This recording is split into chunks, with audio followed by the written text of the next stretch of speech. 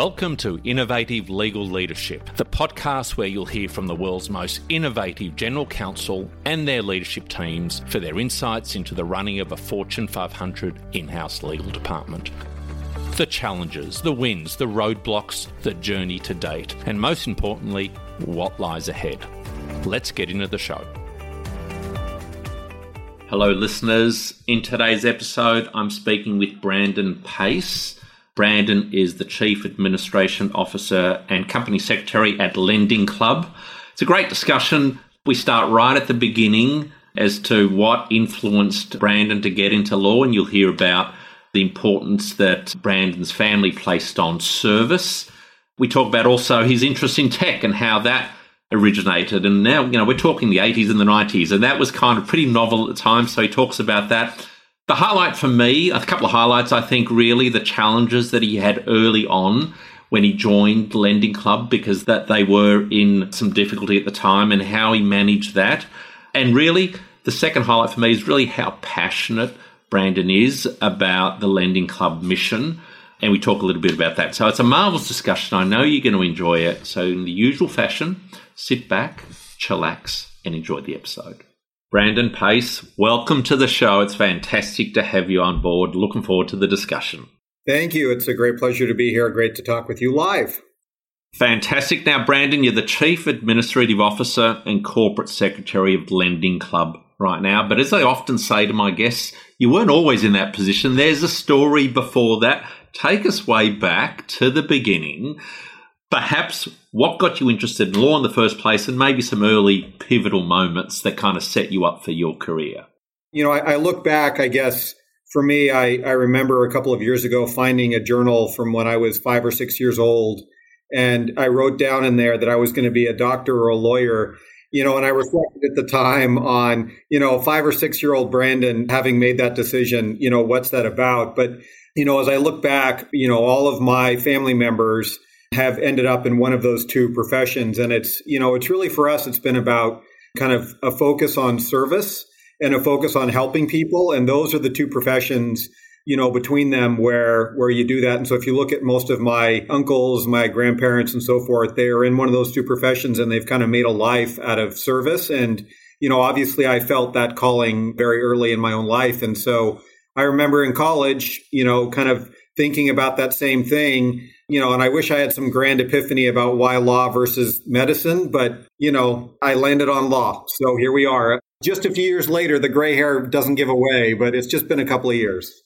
So talk about baking nice and early for you. It sounds like it really was an early bake. As for the why law versus medicine, I don't know if it had anything to do with the side of blood, but certainly that's what pushed me in one direction rather than the other.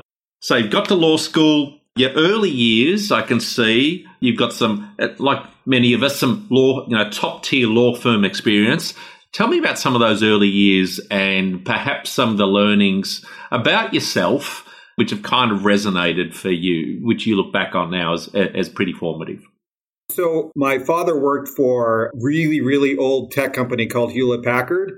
And so I had some exposure to technology. I remember the first touchscreen screen we had in the 1980s where like the screen is like set back an inch from the front of the computer because you put your finger into the screen and that's what a touch screen was. It was kind of sensors. And so I was always into technology. And so I knew even when I went to law school and even kind of with a desire to, be in a place where I was going to help people, that technology was important for me. And so, I focused when I was looking for law schools, I was focused on a school where I could be in technology. And again, in the mid 90s, technology-focused law schools weren't really a thing. And so, that's exactly what I was thinking too. So I went to IP because I knew IP would get me to technology. And so that's how I landed on the law school. Yep. And when you think about it now, it's that kind of distinction. Right now, it's easy to reflect on and see how technology is going to be impactful in your career. But 80s and 90s, that wasn't a thing. I remember being sat down in my early, I think it was second year law school, and one of my professors had said, look, I think computers are going to be really big. I think you need to and I thought to myself, I'm not sure he knows what he's really talking about. But that gives you a sense of kind of my intuition into the future. But there just wasn't those kind of opportunities. So your dad being at HP, having an early influence, they were few and far between, I think, early on. And actually then finding the opportunities, as you say, IP, I can see absolutely why that was potentially a path through the technology, and finding that and kind of mapping that out for yourself earlier, that not many people would have been doing that at the time. Yeah, deliberateness, I suppose, is something we're going to end up talking about a couple of different, ways as we kind of talk today. But, that was pretty deliberate for me. And so, the law firm that I chose at the time when I got my first job was, the granddaddy of tech firms and here in Silicon Valley, and so those have been kind of some very deliberate decisions about, where I really felt like my calling was, and about, what I was pretty clear on in terms of what I felt like I wanted to do. And so, getting to Silicon Valley and working for a law firm that was helping technology companies, was very much part of that journey for me. Yep. And in those early days, did you have your eye on, well, a law firm is basically going to be the stepping stone to an in-house position? Was that thinking, was that not that developed early on?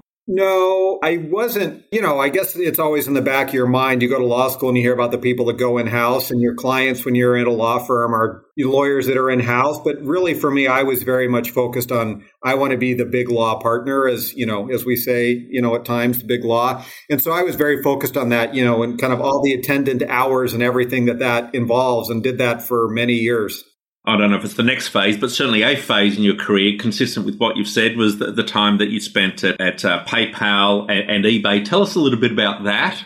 And no doubt, presumably that was before the split off of PayPal and then some time with eBay. So tell us about that and how that kind of influenced you.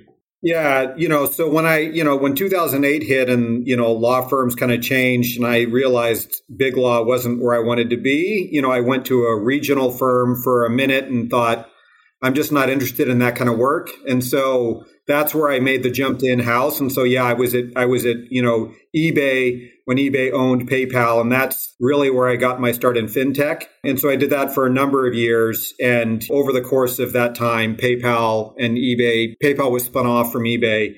And so, I spent a lot of time working on PayPal matters and so forth. And so that was 7 years of my career is representing technology and fintech companies from an in-house perspective. Yep. And then, of course, the last 5 years you've been with Lending Club, a fascinating business. Tell us about the early days there and the early priorities. And then I'd like to get a sense of how that's kind of changed more recently.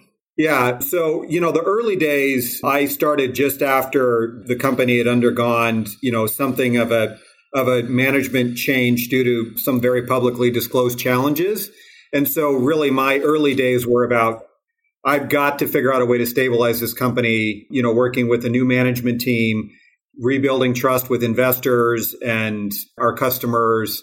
And so we spent a lot of time on, we are in the business of trying to help people. The primary use case for our company is to help people pay off credit card debt at a lower rate.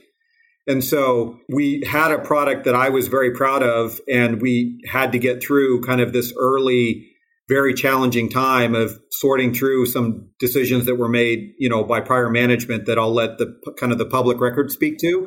But we had to stabilize it. And then once we got that figured out, it's now how do we get this business back, growing fast, being dynamic, being a leader in the technology, the fintech space, which is something, that is still I'm very excited about. And that's where we've been very much focused over the last couple of years now. And tell me, Brandon, those early challenging days where it's a difficult environment, you've got a whole lot of moving pieces.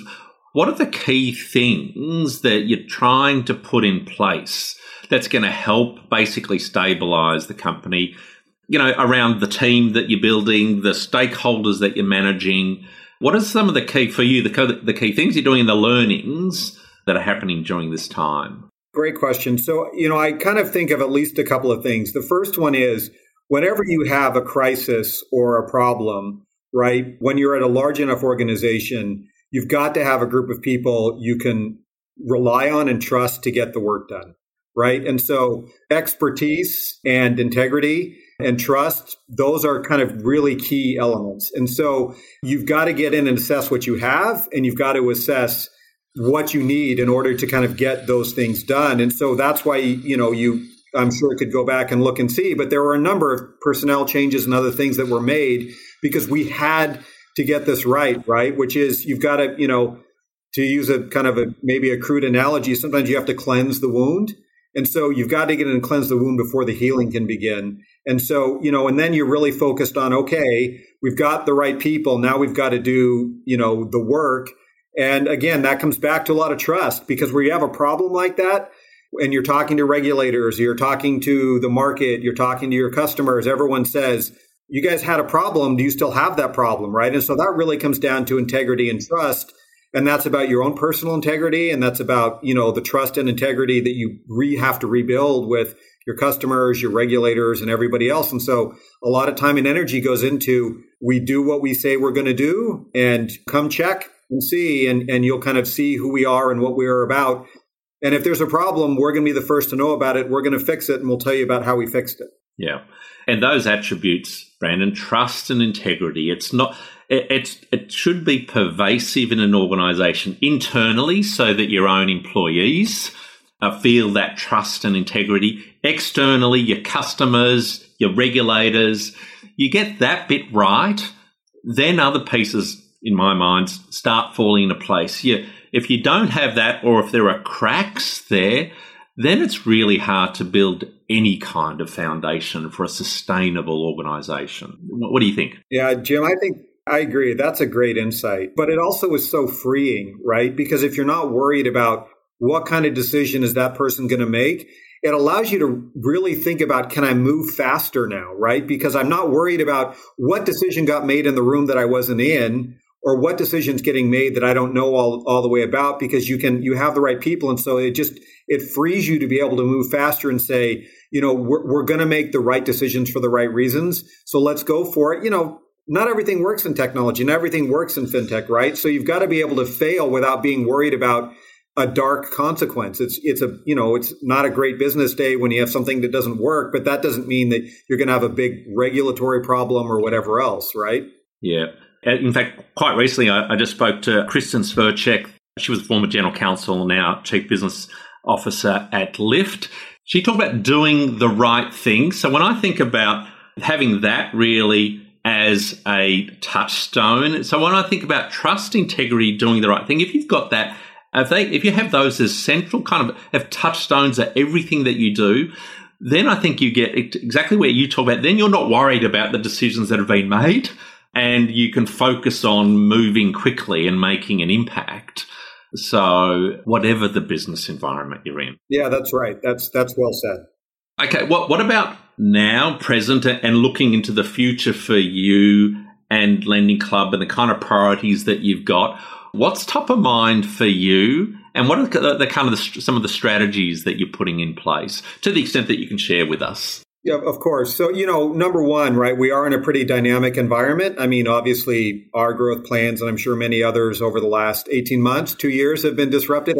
I guess it's been almost 2 years now, so we can say 2 years, right? COVID gets in the way. The ability to be agile, I think, is really important. And so, I think some of the things as we kind of came out of, some of those darker days and really started to think about, let's get to the next level. We're now kind of picking those things up with kind of this interlude period in between. And so it's really about how do we believe that technology can help people and can really help people's financial lives. And that's a key to help, unlocking people's personal lives and everything else. People carry a lot of stress around financial stress, and it impacts a lot of what they do. And so finding ways in which we can help people improve their financial lives, manage their debt better, get out of debt, whatever some of their personal financial goals may be.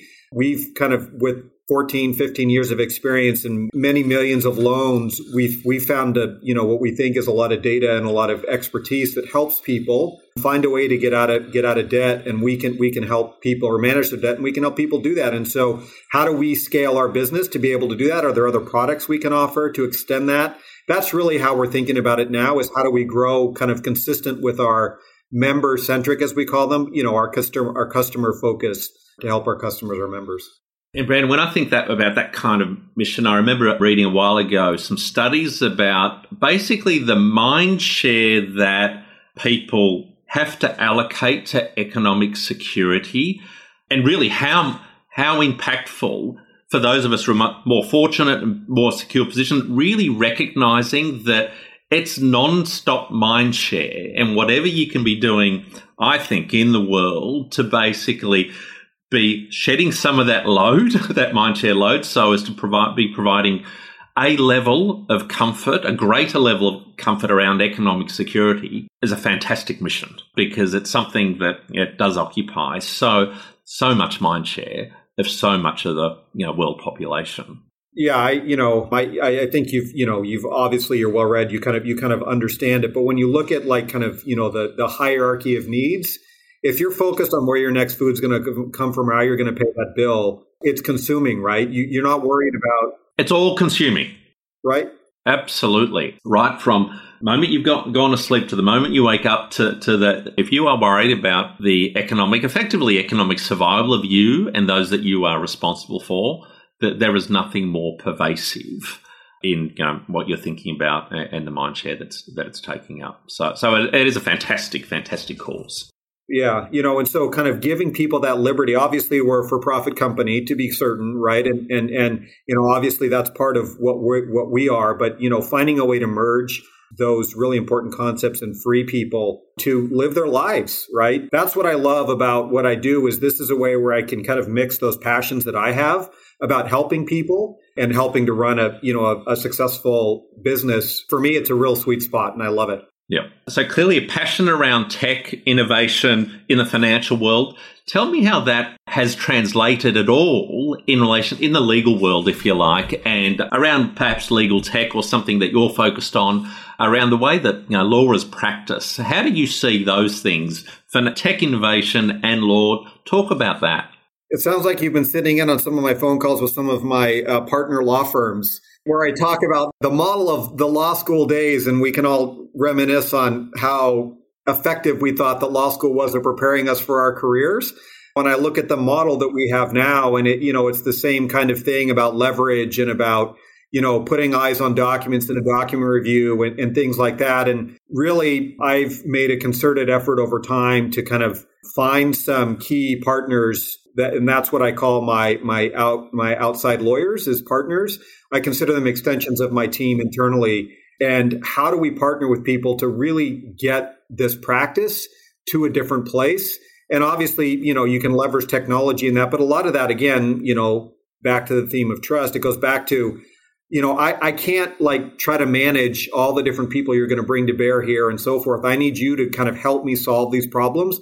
I don't want your 50-page memo. I don't want the 50-page survey, 50-state survey, right? I need your help to solve this problem. So don't think of me as like your ATM where you're going to get more out of me because you're going to charge me extra hours. Just help me solve my problems. And when I find those people, it's certainly not I found to be a common thing yet. Hopefully we'll get there. And I think we're certainly seeing some trends that way too. You factor technology into that, and I think we're bound for some changes. Now, Brandon, you probably won't be surprised to know that conversation that you've recently been having with those law firm partners, that conversation is now happening tens, hundreds, thousands of times across the world. And so it should, because if we're honest with ourselves, that model really hasn't changed a lot. The leverage, the billable hours, the more bums on seats, eyes on pages, then the better the profit margins for the law firms. That can be a struggle. That can be a struggle. But I think you're right. Identifying the individual partners that actually, when I say partners, both partners in a partnership sense as well as those leading lawyers who actually can see that's not a long-term sustainable model, that really thinking about what are the problems that need to be solved, how am I going to get technology to help solve those problems, and how am I going to do it in a way that is in Brandon's and the Lending Club's best interests to, without the 50-state survey or the 50-page memo. Yeah, investment in the relationships I think are important, right? So I like secondments and things like that because again, I think those giving and getting are really important pieces to it, right? And so chasing the lowest cost provider doesn't do that all the time, right? But on the other hand, bringing folks in who can work for me, in a seconded model and then go back out, those can be very effective. And so I do think that, that give and take in the relationship, just as you would do in any relationship, are an important part of setting yourself up, your company up for success. No, absolutely agree, Brandon. A couple of other themes I know important to you. The Lending Club's legal team recently earned its Mansfield Rules certification. I know diversity, equity, inclusion is important, both internally and in relation to your law firms. Can you talk a little bit about that? Yeah. So, again, I think this goes back to, if we think about first who our customer is, right? So just strictly from a commercial sense, our customers are all different kinds of people across the country. Absolutely diverse. Yeah, very, very diverse. And so if you're trying to do the best thing for your customer, you've got to have people that think like, talk like, have the background of the people you're trying to help, right? And so I think that that's a really important concept. But I've lived all over the world. I've had a variety of experiences, in technology and in other things. And what I've found is that if we're really honest with ourselves about where we get the best outcomes, it doesn't come from talking to yourself in the mirror. People that look and sound like yourself, that's not the way to get. It's really easy to get consensus. And it's really easy to move fast, but it isn't the way to get to the best outcome. The best outcomes come because you have breadth of perspective, breadth of experience, and people that think differently than you. And that's where you get your best solutions. And so, again, if we want to change the way this world operates because we're frustrated with pieces of it, or you want to improve your company, or you want to help your consumers, you've got to find a way to be reflective of the world in which we live, not just what you see in the mirror. Brandon, I think if the person you're speaking to looks like you and sounds like you, chances are they probably do think like you too, and that's not really the kind of goal that that we want to set for ourselves. That's right. You got it. Brandon, I'm going to wrap up with some favourite questions of mine. First one, the hardest thing you've ever done, Brandon, personally or professionally, that you're prepared to share with the audience? Well, so that would be, raising a family, and I have 4 teenagers, so that's certainly the hardest one. I would also say that's certainly the most rewarding from a professional experience.